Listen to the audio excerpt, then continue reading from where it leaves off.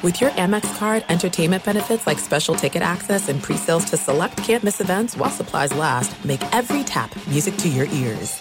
Open a limited-time 11-month certificate at Kemba Financial Credit Union. At 5.25% APY, it's more than triple the national average, plus it's a safe and secure way to grow your money. Visit your local branch or kemba.org/cb for details. Offer expires May 31st, 2024. APY equals annual percentage yield. Restrictions apply. $500 minimum and $250,000 maximum deposit. Advantage status required. Comparison based on bank rate average. Federally insured by NCUA. Are you still searching for your perfect place to call home? Well, now is the time to buy at Fisher Homes. If you're looking to move in before the end of 2024, May could be your last opportunity to start building your dream home and close before the year's end. If you're hoping to move in even sooner, Fisher Homes also has homes that are move-in ready and waiting for you, where you can start enjoying the benefits of homeownership even faster. Schedule your personal tour with a new home advisor today at FisherHomes.com and make this spring the season you find your perfect home sweet home.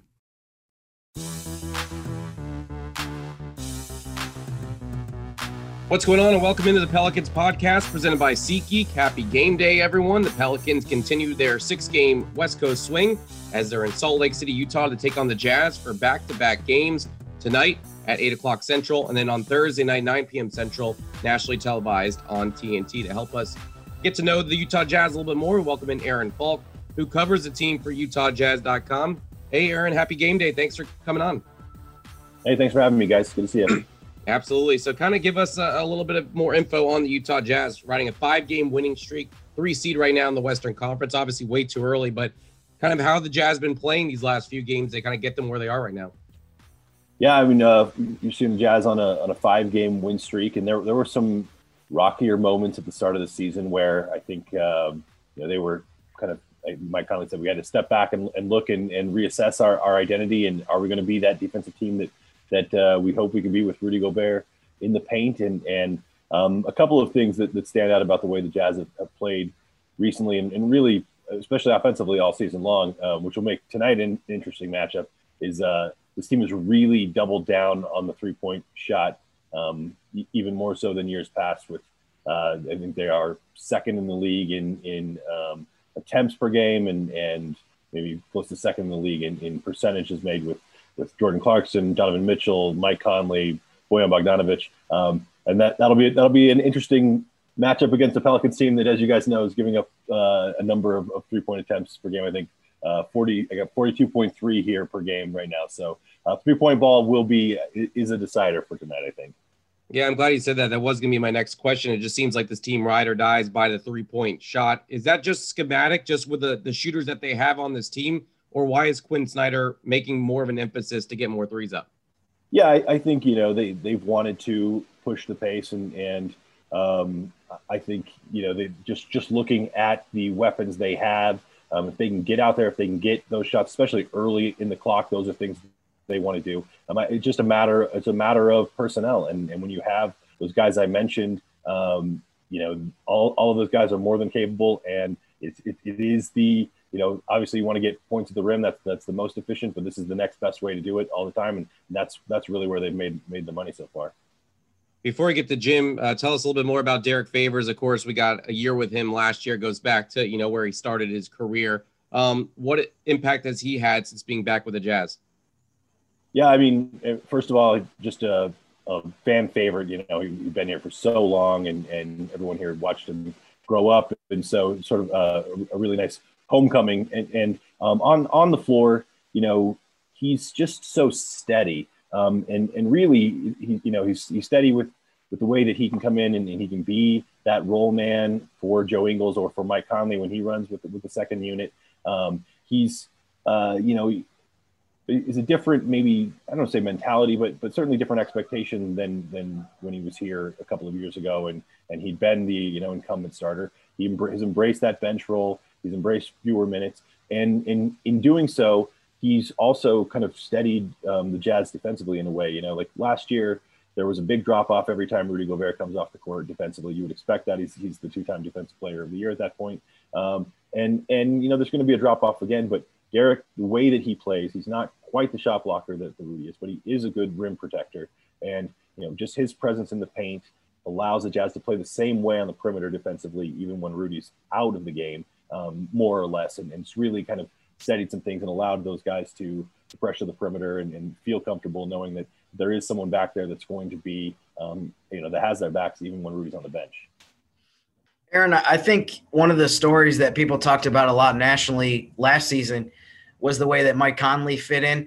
We're extremely familiar with him having played his whole career prior to coming to Utah with Memphis, obviously, and seeing him play extremely well. I know people talked about how he struggled at times and didn't seem like the old Mike Conley last season, but this year he seems like he's off to a really good start. What do you think has been the difference or the reason that he's seemingly done, so much better this season and just looking like, I think when the Jazz picked him up, everybody was like, this is a great move and this is a great pickup. And it seems like now he's really starting to show that. Yeah, he's been terrific this season. I think 538 has him as the third most efficient player in their Raptor ratings, and it's been fun to see. I mean, I think last year, there were the narrative was, it was a year of change. Like he comes after 12, 13 years in Memphis. Everything is different, and he's a guy who admittedly is about routine. He eats the same thing every meal, and so all of a sudden, literally everything in his basketball life has been kind of flipped upside down after more than a decade of doing the same thing. And more than that, on the court, here he is. He's learning a new system, and I think even Quinn Snyder will be one of the first guys to tell you, like, their language is different, their vocabulary is as a team. There's a lot of things to learn from Mike. And then the combination of going from Marc Gasol, who's more of a pick and pop guy, to Rudy Gobert, who's going to be a hard roller to the rim, was something that I think Mike took a little while to get acclimated to. And he just figured out his spots with Rudy and with Derek Favors quickly this year. He's playing really well, but I should say, Mike Conley started playing pretty well. He looked like Mike Conley by about, February of last year, and in the bubble, he looked great as well. He really did start to find his groove, and that's carried over into this year. And defensively, him and Rudy Gobert are the number one defensive pick and roll combination in the league right now. He's putting in a ton of effort. He looks rejuvenated. He looks great. He has been absolutely key for them. One of the things across the league that obviously people have talked about since the season began in December, right before Christmas, was how much of a challenge it's been for teams as far as dealing with, there's going to be injuries every year no matter what, but now you're throwing in the COVID factor of there haven't been a ton of necessarily positive tests across the league, but there's been a lot of absences due to contact tracing and that kind of thing. But one of the things I noticed right away when I kind of researched Utah this season, I've watched them a couple times, but when you really look at the stats, they might be one of the only teams in the league that's had the same starting lineup every game this year. And also, they use the same group of 5 guys that have started this season a lot last year. I think it was 25 times, basically a third of the regular season last year. How much do you think the continuity that they have is helping them in terms of the advantage that they have over so many of these other teams that are trying to figure things out and trying to shuffle guys in and out of the lineup all the time? Yeah, no doubt. I mean, that's one thing that they've said, last year, again, going back to learning Quinn Snyder's system and all of those adjustments, to have, obviously Bojan Bogdanovic wasn't with the team in the bubble because he had surgery on his wrist in May, but to have a full training camp and then the season, and then into, even though it wasn't abbreviated training camp, those guys, Bojan, Mike Conley, Jordan Clarkson, now they have that familiarity. The only guy that's missed much time really at all at this point is Joe Ingles, who's missed a few games recently with a sore Achilles off the bench. But yeah, no, that continuity's been great. And honestly, to the COVID point, they will tell you that given what happened last year in March with Rudy and Donovan and their positive tests, and being kind of at the epicenter of the NBA's halting on March 11th, it reinforced to those guys the importance of all of these NBA, these what are now the health and safety protocols that everyone is adhering to. And these guys, you want to knock on wood for health for the team and just in life, but these guys are very aware of the virus and what it means, and they are certainly doing everything they can to stay healthy. Aaron, before I let you go, these two teams are for the first time this season are going to play the same opponent back to back, and we'll see it more obviously for the Pelicans and the Jazz later on in the year due to COVID and health and safety protocols. One, do you like this idea during this year with the fact that the Pelicans now will be done going to Salt Lake City just after one quick trip? And also, how much does that change the importance of maybe tonight's game? Because I think the other team might feel the pressure of trying to split the Thursday's game if they lose the first one. I guess how important is this matchup, and what are your thoughts on the fact that you are seeing teams play the same team on back-to-back nights or back-to-back games? Yeah, no, I love it. I think I love it long-term going forward. I mean, it's such a drain to get on a plane every other night and fly and, arrive in cities late for these guys after, putting everything they have onto the court. I think it makes perfect sense just from a basketball standpoint. I think games will be better as we start to group these things. You're not going to have a baseball homestand like that, but certainly these back-to-back sets, I think make a ton of sense. And it's cool. It'll be a bit of a chess match. It's a mini playoff series, and those adjustments that you see teams make over the course of time. And I especially love it in a matchup like tonight with the Pelicans and the Jazz, where you see, stars Donovan Mitchell, Brandon Ingram going at it, and you can see the way that these two coaches are going to make their adjustments. And you saw it the other night with just in the half, the Jazz, Jamal Murray goes off in the first half, make some tweaks defensively and slow him down in the second half. And just to be able to see that back and forth over the course of two games with star power like that, I think that's an awesome thing. Before I let you go, you talked about three-point shooting being another or one of the biggest keys for tonight. What about the front court matchup of Rudy Gobert versus Steven Adams? I think for the Pelicans, they've had a hard time with Rudy Gobert in the past, but now getting that guy like Steven Adams in the middle there, how does that change this matchup a little bit with both those guys going at it?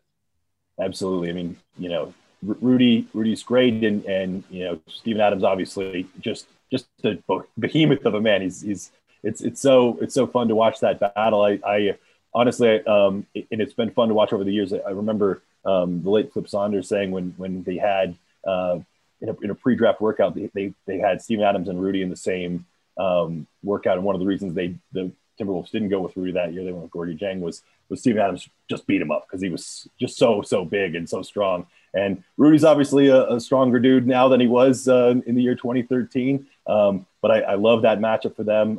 It's so physical anytime you're playing against Steven Adams. That's definitely something I'm keeping my eye on. And I think Rudy over the years has learned to hold his own. But obviously, those OKC matchups were always battles, and there'll be another one tonight. That's Aaron Falk, who covers the team for UtahJazz.com. Pelicans and Jazz the next two games tonight at 8 p.m. Central Time, and then on Thursday at 9 p.m. on TNT. Aaron, I appreciate the time. Hey, thank you, guys. All right, great stuff there from Aaron Falk of UtahJazz.com. And Jim, we just touched on this with him as far as this is the first for the Pelicans to play, I guess, a series with a team. The good news is after Thursday, the Pelicans won't have to go back to Salt Lake City for the rest of the season. But also they're there for a few days with the last game being on Thursday night. It should be interesting because I feel like this could be make or break the road trip for the Pelicans. Already 1-2, the two losses in Los Angeles, get the big win against Sacramento. But these two games are very important for how you look at this road trip and the results before coming back home Saturday. Sure. I think that whether or not you get a win in these next two, I think ultimately could determine if you consider this trip a success or not. I think if you can at least split these games, heck, if you win two, it'd be an amazing road trip, regardless of what happens in the finale against Minnesota. So it definitely is a pretty big swing in terms of how we see this trip and the perspective you have going into having 6 consecutive games at home right after this. So it's definitely one of those situations that's very unique to this season where you have these huge blocks of road games and then home games. So one of the things Aaron said that I thought was interesting too about the series aspect of it. And I really like the fact that some of these teams that are located so far from each other are playing series. I think it's a little different in the Eastern Conference because most of those teams are so close together that there is not as much of a need to say like, okay, Brooklyn needs to go to Washington and play 2 games, for example, because there's so many cities in the East that are close together. But for the Pelicans to be able to knock out the 2 games in one trip to Utah, and I think there probably will be a 2-game trip to Portland in the second half of the season because they're playing against the teams in the Northwest Division. Those teams that are pretty far away, it makes so much sense to do that. And I remember from the 7 years of traveling to every single road game, how many times it seemed like there would be a Pelicans West Coast trip that they would bring you to Utah to end the trip. But then every time you do that, you're getting home at like 2 or 3 a.m. It's impossible to not get home super late when you're coming from that far away. So now maybe in the future, when the Pelicans end a road trip in Utah, they can just do it once a year instead of twice a year where you're getting to bed at like 4 a.m., that kind of thing. So it's definitely beneficial in a lot of ways. It's unique a little bit for the Pelicans. I think just looking at some of the other teams' schedules, that they only have one of these in the entire first half of the season. But like I said, I think there's going to be a bunch in the second half of the season, including at home, because they have to play the Clippers and the Lakers, for example, both twice a piece in New Orleans. So I'm guessing that we'll probably see blocks of games against them as well.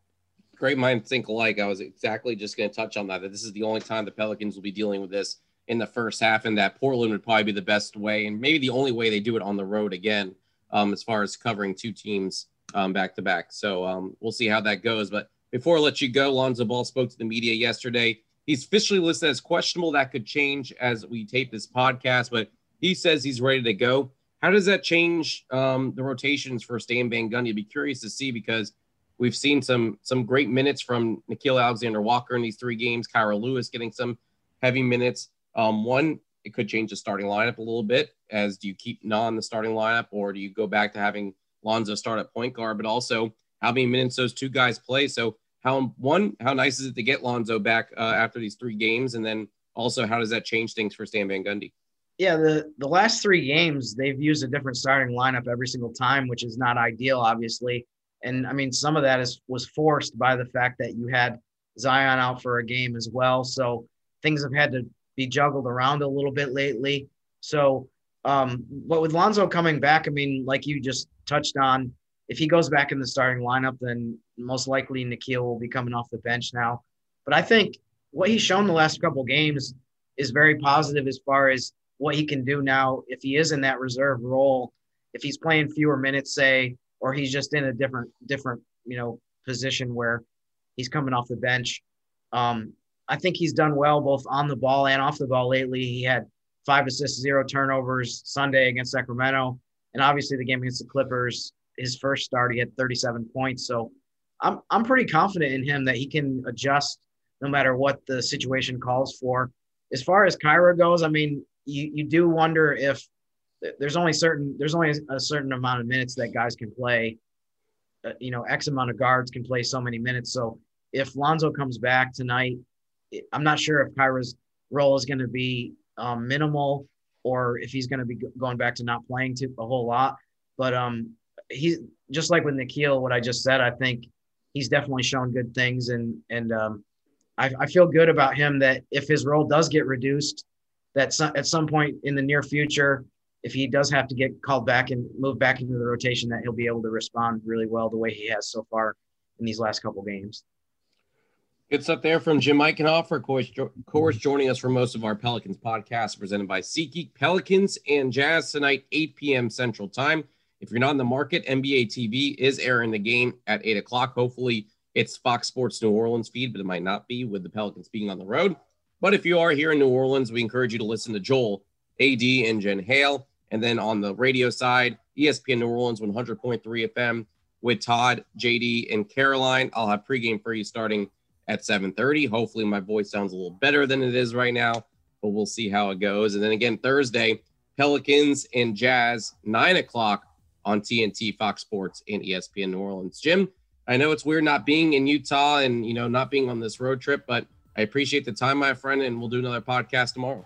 Sounds good. And I have some late breaking TV coverage news. The game is on NBA TV Center Court, and they actually do have their own broadcasters for this game. They're not using a local feed. So you're not going to get Joel and Antonio. So if you plan to follow the game by TV and you want to get Joel and Antonio, you'll have to do that on Fox Sports New Orleans. That's why we rely on you. Breaking news as always here on the Pelicans podcast presented by My sources say. Your sources say. That's fantastic. Jim, I appreciate the time. We'll talk to you tonight. All right. Thanks, Daniel. All right. Pelicans and Jazz tonight. Enjoy the game. And thanks for listening to today's Pelicans podcast presented by SeatGeek.